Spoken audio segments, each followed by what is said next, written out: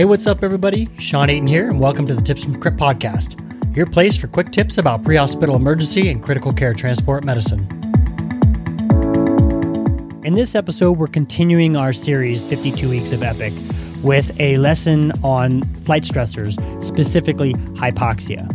Now, there are 8 stressors of flight that you need to know for your FPC or CFRN exam, but in this episode, I'm just going to focus on the most important one, which is hypoxia. So if you're ready, I want to invite you to sit back, relax, plug in those headphones, and let's get started. So hypoxia. There are 4 types of hypoxia that you need to be aware of. The first one is hypoxic hypoxia, also known as altitude hypoxia. Number 2 is hypemic hypoxia. Number 3 is stagnant hypoxia. And number 4 is histotoxic hypoxia. And we're going to break down each one of these a little bit so that you have a better understanding of each one. Now, hypoxic hypoxia or altitude hypoxia.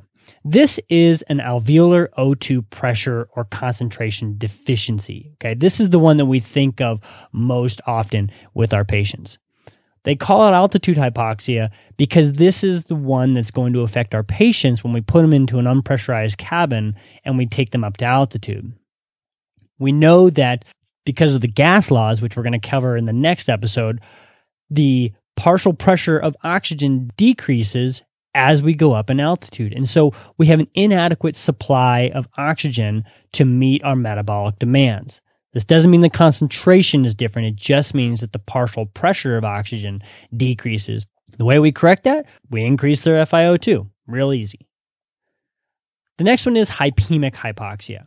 For whatever reason, we're not able to transport oxygen from the alveoli to the capillary bed where it can be taken up by our tissue. Primarily, this is the result of either blood loss or anemia or some kind of hemoglobin abnormality like sickle cell, or sometimes carbon monoxide poisoning is considered a hypemic hypoxia, although more often I see this categorized as a histotoxic hypoxia, which we'll talk about in just a minute. Number 3 is stagnant hypoxia. And this is a blood flow deficiency, okay? Typically, this is the result of things like heart failure or distributive shock where you have blood pooling. Compartment syndrome would also be a type of stagnant hypoxia because the blood can't actually continue to flow. Prolonged inactivity. So you've got somebody who's been sitting in a vehicle for a prolonged period of time. That blood is not moving through their lower extremities as quickly as it should, and the tissues will actually start to become slightly hypoxic.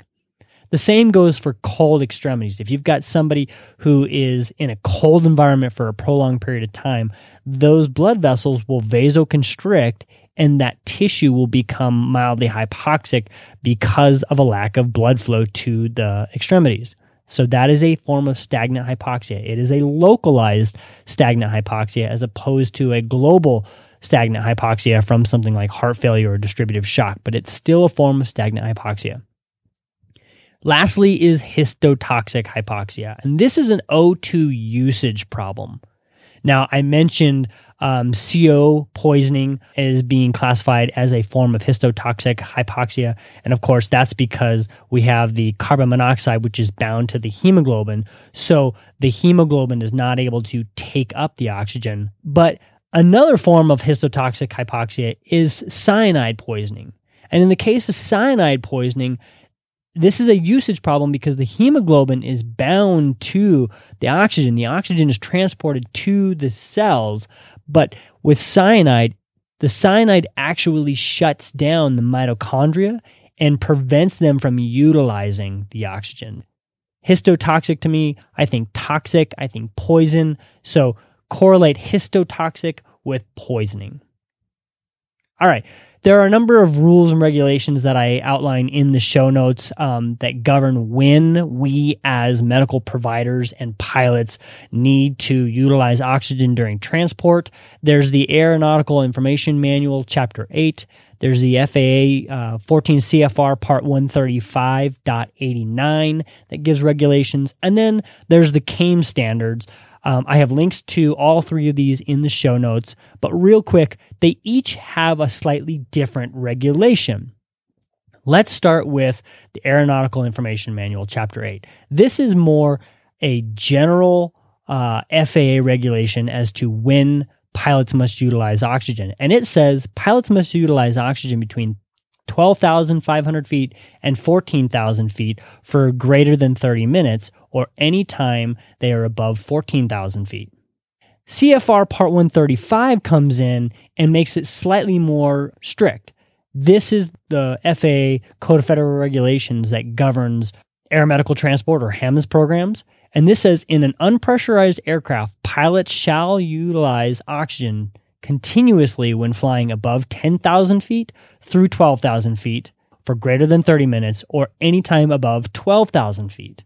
Okay, so that's the big one that we fall under. Now, those are the regulations. Now, CAMES comes in and says pilots must utilize oxygen when flying above 9,000 feet MSL for greater than 30 minutes. So you can see each one gets a little bit more strict. The federal regulations are the AIM and the FAA Part 135 rules.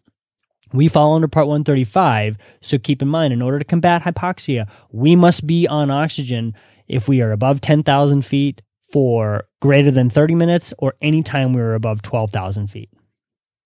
Okay, like I said, there's references in the show notes. Take a look at those over at flightgrit.com. This is podcast episode 10. I want to invite you to come on over to iTunes and subscribe to the show. That way you'll never miss new episodes of the podcast. If you have a question that you'd like featured on the podcast, head on over to askflightgrit.com and you can leave me a message right there from your smartphone or computer. Thanks so much, and remember, education is good, but excellence through collaboration is much better. Stay safe and live well, and we'll catch you on the next episode of the Tips from Crit podcast. Bye for now.